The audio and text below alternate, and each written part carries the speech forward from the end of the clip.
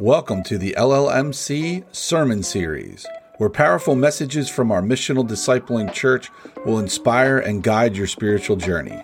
Join us as we explore the Word of God together, delving into topics that matter to your life. Whether you're seeking answers or seeking to deepen your faith, this podcast is your spiritual sanctuary. Experience the joy of community and connection as we learn, grow, and transform through the teachings of LLMC. Subscribe now, and let's embark on this transformative journey together. We're going to be talking for the rest of the month about enough is enough. All right? These key words, practicing gratitude, contentment, and thanksgiving. Now, I want to share with you up front that preaching this sermon today means that I had to really work at my concept of contentment. As you're entering into the holidays, contentment is not one of the strong words that I would recommend stating as our culture's iconic measurement. Correct? It's so funny to me, and it's really stupid in my opinion, so I'm just going to call it out. People are actually getting mad at other people, and if you do this, I'm sorry, this is just a personal opinion, but the right time to put up Christmas decorations. I didn't know there was a rule.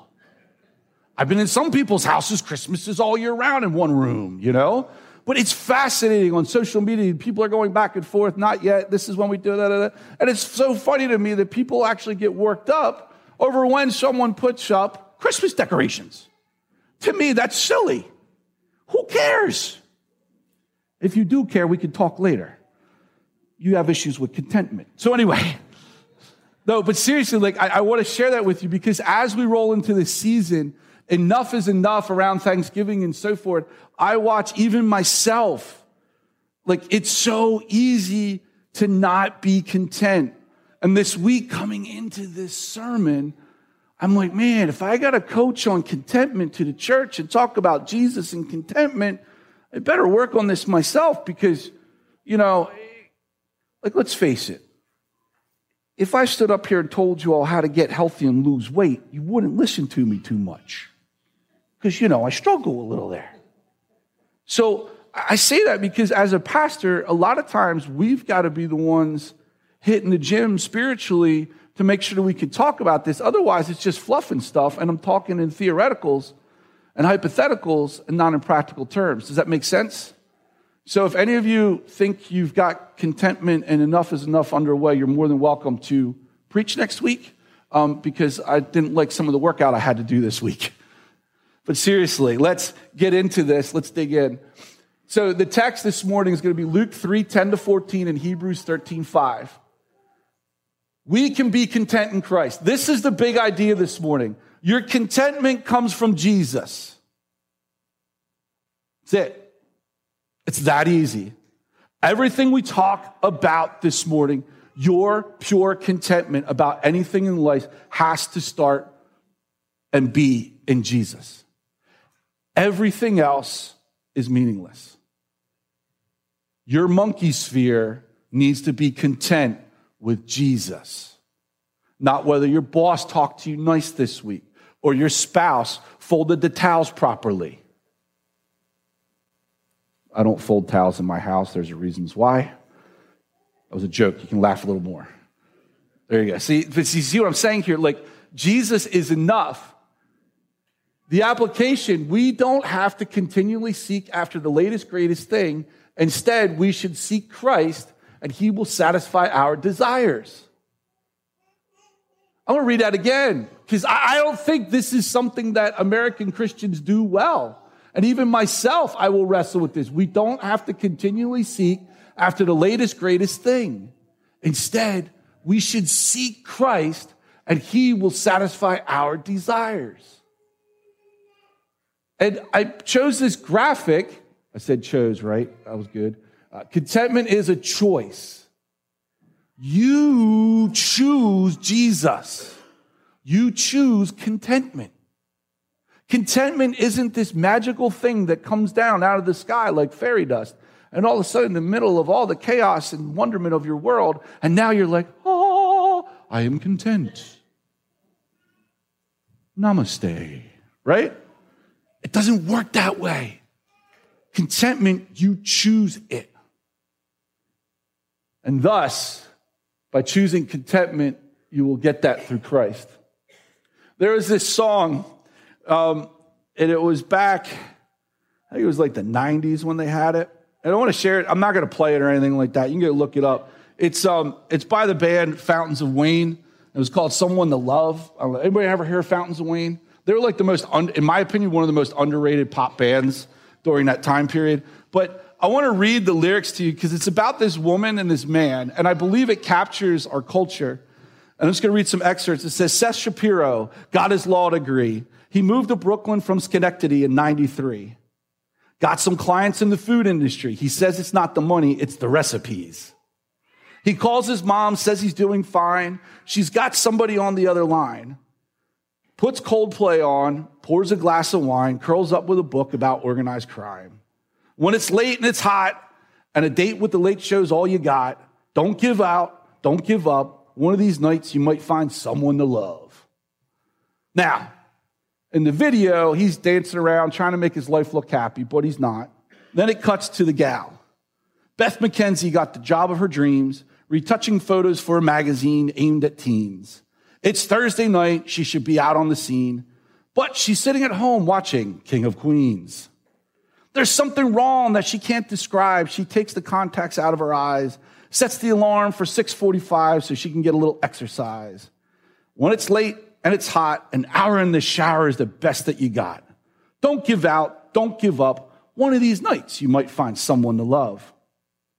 And you're not the only one who's lonely. Now, it cuts, so they were both in their apartments. Here they live in the same apartment building.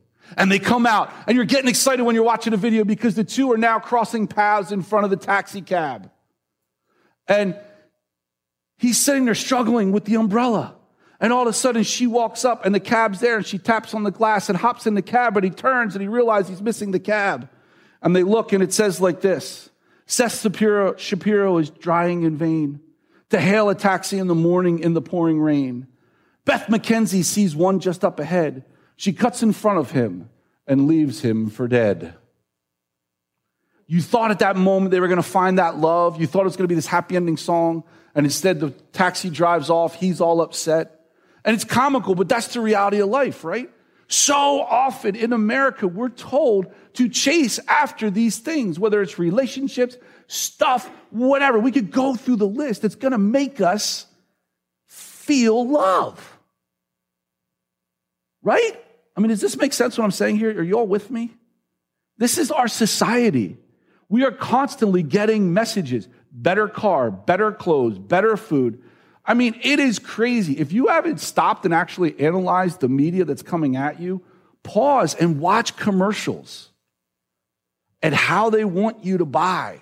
It's fascinating when we look at advertising and we look at this concept. And see, Jesus has this whole other way. Like, the following Jesus way has nothing to do with worldly contentment. So let's look at this. Luke chapter 3, 10 to 15. This is, in my opinion, in America, I'm not sure how to, so he's talking with tax collectors here and soldiers, and the verses we get into, you'll see it's about extorting money and stuff. I guess that would be our modern day mafia, right? Like, I haven't met anyone that extorts money lately, so I'm not really sure who does that in our culture today. But tax collectors and soldiers were the ticket then. And it said, what should we do then? The crowd asked. John answered, anyone who has 2 shirts, share with the one, and the one who has none, and anyone who has food, do the same. Even tax collectors come to be baptized, teacher, they asked. What should we do? Now, as John the Baptist is teaching this is where it gets fascinating. Don't collect any more than you require to, he told them. Then some soldiers asked him, and what should we do? He replied, don't extort money and don't accuse people falsely. Be content with your pay. The people were waiting expectantly and were all wondering if John might possibly be the Messiah. So here's John the Baptist teaching this stuff that Jesus was all about, right? And it's there in this moment, and as we engage this, we see this process of this whole thing about money. And I think what's most important out of this is that we understand that there's this concept of contentment there. Keep your life free from love of money and be content with what you have, for he has said, I will never leave you, forsake you. Hebrews 13:5. All right, now, when we look at these passages together and we start to see this one word, and I know, listen, I'll be up front, I'm not a big studier of Hebrew. I don't know all the linguistic things about Hebrew. Probably Sam Smucker knows more about linguistics than I do.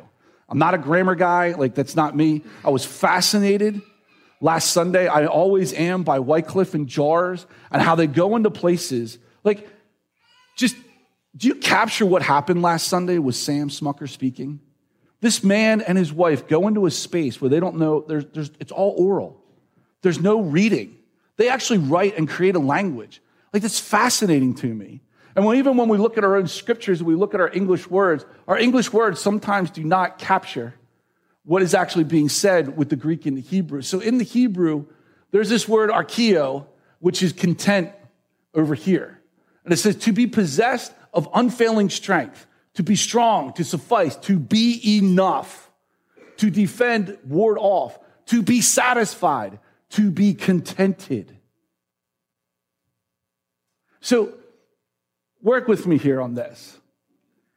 Keep your lives free from the love of money and be possessed of unfailing strength against money. Be strong to suffice that everything is enough. Defend and ward off that love of money, to be satisfied, to be contented, right?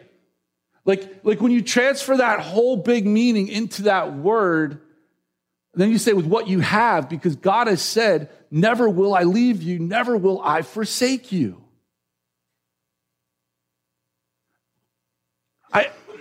And I'm going to take a jump because this is what I've been wondering about contentment. And when Jesus says about sacrificial living, if Jesus is enough, then I live with what's enough. Therefore, I sacrifice what the world and my culture says I should be holding as values because I have become content. And then I actually, if we look at this word, I actually start to be strong and I have this unfailing strength and I start to ward off what the world is telling me to do because Jesus is enough. That's fascinating, right? Think about your life for a moment. Just pause. Think about the things you get discontented about. I guarantee you in those spaces, you're probably not seeing Jesus. And then you throw in this mystery of prayer, right? Because what is prayer? You're inviting God into the spaces. You're saying, God, I'm relinquishing control so you can be in this space. Now, I'm not talking about the prayers where we're requesting things from God like a vending machine. I'm talking about relational prayer, where we sit, we talk, we also listen. Sometimes I recommend not talking at all and just sitting and listening. But when we think about contentment, there is this reality check. And I say that because so often we don't realize that God made the world so we could be content. Again, go back to Genesis. Adam and Eve. What's the fall of man?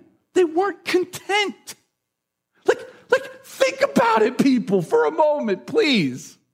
The root of sin is discontentment. Adam and Eve had it all.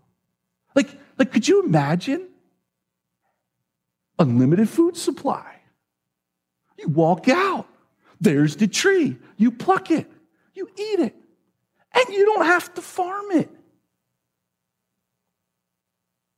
Unlimited blueberries. Right? The Garden of Eden was supposed to be a glimpse of heaven on earth. All they had to choose was be with God. How often do we say, oh, God, I want to see you. I want to see you move. God walked with them. But there was that something, that piece of free will that when we get discontented, it can move into an evil space. Now, granted, being discontented because you're hungry and you want to eat, that's a healthy discontentment. But free will, when we chase after it and we void it away from God, when we don't let Jesus be at the center of our contentment, that discontentment will pull us away from Jesus every time. And see, when you see in 1 Timothy, it says, but godliness with contentment is great gain, for we brought nothing into the world and we can take nothing out of it. But if we have food and clothing, we will be content with that. See, I put this picture of Pennsylvania because there's so often I get discontented with Pennsylvania. Because Pennsylvania, I think some days should be warmer. You know what's really funny? On the days that it's warmer in Pennsylvania, I think it should be cooler. And on the days that it's cooler, I think it should be warmer. But we have 4 seasons. There's beautiful things that go on in Pennsylvania. The nature of Pennsylvania is beautiful. And I think being content with things is the secret. So this past week, I sat outside and I just was decided to be content with the weather. And to soak in the fact that God is with us, that God made the earth, that it's here. And you know what? Be content that I've got food and clothing. I mean, again, homeless issues, things like that. I mean, the list is huge out there on how people lack. And there are days, and I don't know about the rest of you, but I think I should have more. It's stupid. Like, it's so fascinating how fast I, in my mind, can want more. But yet, I find this week, as I walked through it, and I was trying to track, when was I content and when wasn't I? I started to realize that as I kept focusing on being content, my contentment meter started to go up because I started focusing on being content with Jesus and looking at my world through the lens of the Jesus camera. And all of a sudden, things got better. And I didn't change a thing in my life. I didn't make this massive, drastic choice. I didn't go, oh, I want these people in my life and these people are. No, like I just started walking through the week and looking at people and going, wow, that person's loved by God. Wow. He made man so creative that we can imagine and create crazy stuff that makes life even more interesting, like a bicycle. I'm fascinated sometimes when I sit back and look at man's creativity. And all of a sudden, the contentment started rolling in because I was letting and acknowledging more of God. And I can promise you, church, as I walked in this week, I even sat with someone later in the week and we talked about like how to spend time with God more, how to get closer to God. And I'm like, you go through these exercises of contentment, of just sitting and being and just grabbing your favorite beverage and sitting down at a chair and looking out the window and going, wow, God, I'm alive. This is pretty cool. But how often do we do the opposite? And we focus and we fret and we stress on these other things. Hebrews 13:5, it says it right there. Never will I leave you. Never will I forsake you. Like, look, let's just be real. If you actually believe God's it, and you believe Jesus is the real deal, that needs to be your reality. And if you are putting your contentment in anything else but that first, you ain't going to work. It ain't going to work at all. You will wrestle. You will be frustrated. Your head will get mixed up. You will be angry. You will be sad. You will go through all these emotions over your discontentment. But when you start right there and you start looking at the world with Jesus as that first lens, things start to happen. Now, this world that we live in, it's messy. It's rough. It can be nasty. Humans have this ability to do such atrocities to each other, and yet at the same time be so beautiful to each other. But it's always a choice.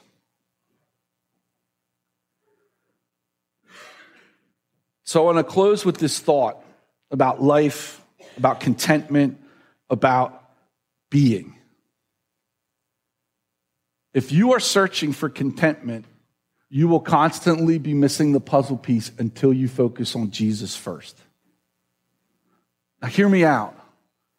When I say focus on Jesus, I'm not talking about doing all the right things and opening up the Bible and trying to figure out what's all the right things to do. Because God only has two requirements of us. Love him with all your heart, soul, and mind, and love your neighbor as yourself. Every sin comes under those two things. Every time. And if you really think about it, the heart that we should have is this content heart. And if you're wrestling right now in life because you think you need more money, come talk to me. I used to work at a bank. I used to help people with their budgets. We can look at it. You might find out that you're discontented with your status, because I promise you, you might be able to live on less. If you're frustrated with how your job place is, let's talk about it. Let's look at it. Pause. Maybe the frustration is because you're not treating the space like Jesus would.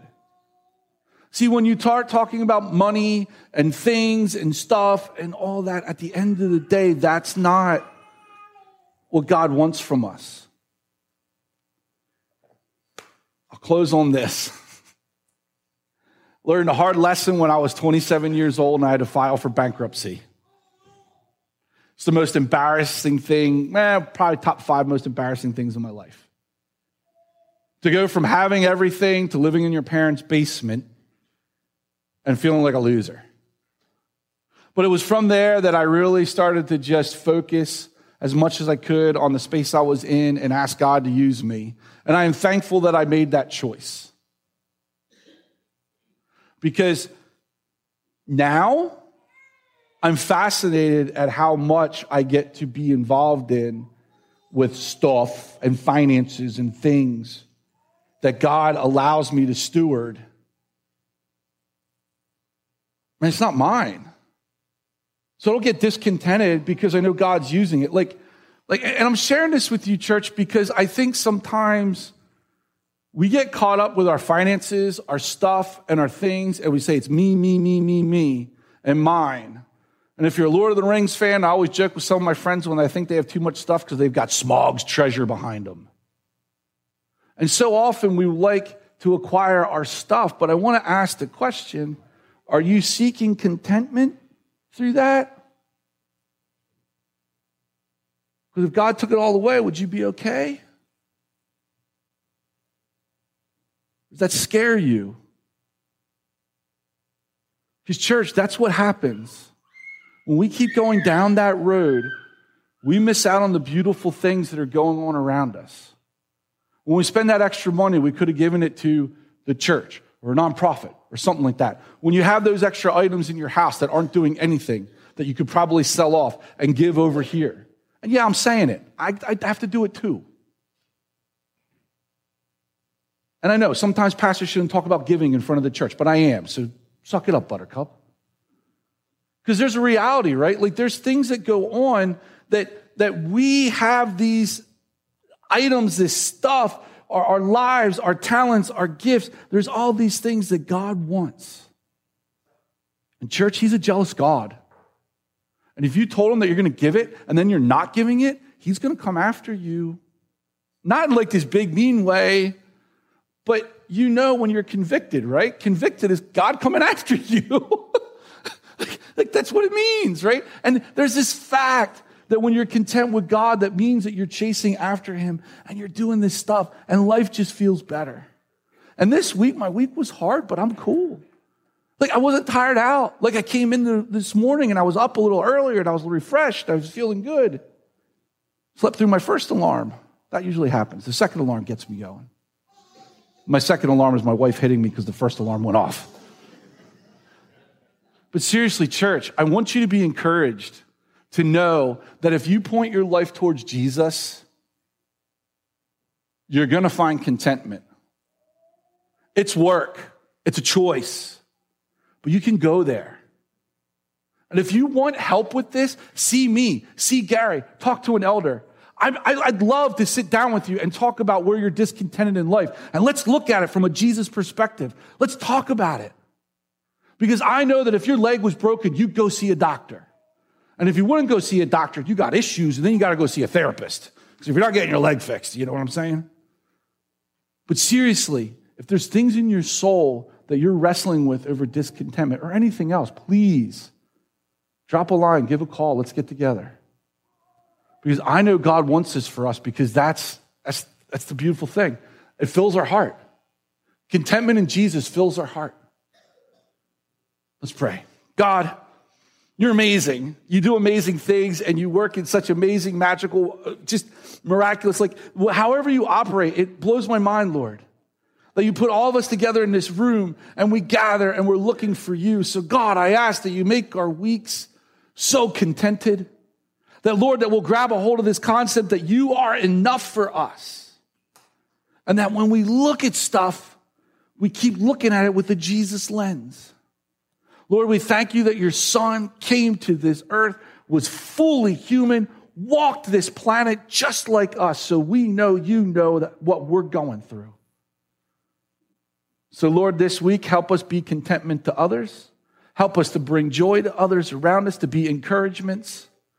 Lord, if you put a name on our heart that we send that message to them or call them up or check on them, Lord, I ask that you move this week. Lord, we invite you into our space. We invite your presence, Lord, to mess with us. Lord, have fun with us this week. Let us giggle. Let us laugh that we saw you. Show us contentment like we've never seen before. And for, Lord, those that are wrestling with contentment, I ask that you just bless them in miraculous ways that they know it was from you and nothing else. And we give this to you in your awesome, holy, wonderful name. Amen.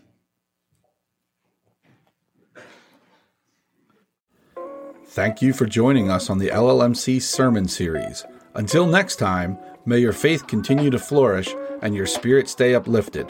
Remember, you're never alone on this journey. Stay connected with LLMC and keep the spirit of community alive in your heart. Wishing you blessings and inspiration until we meet again. Take care and keep seeking the truth.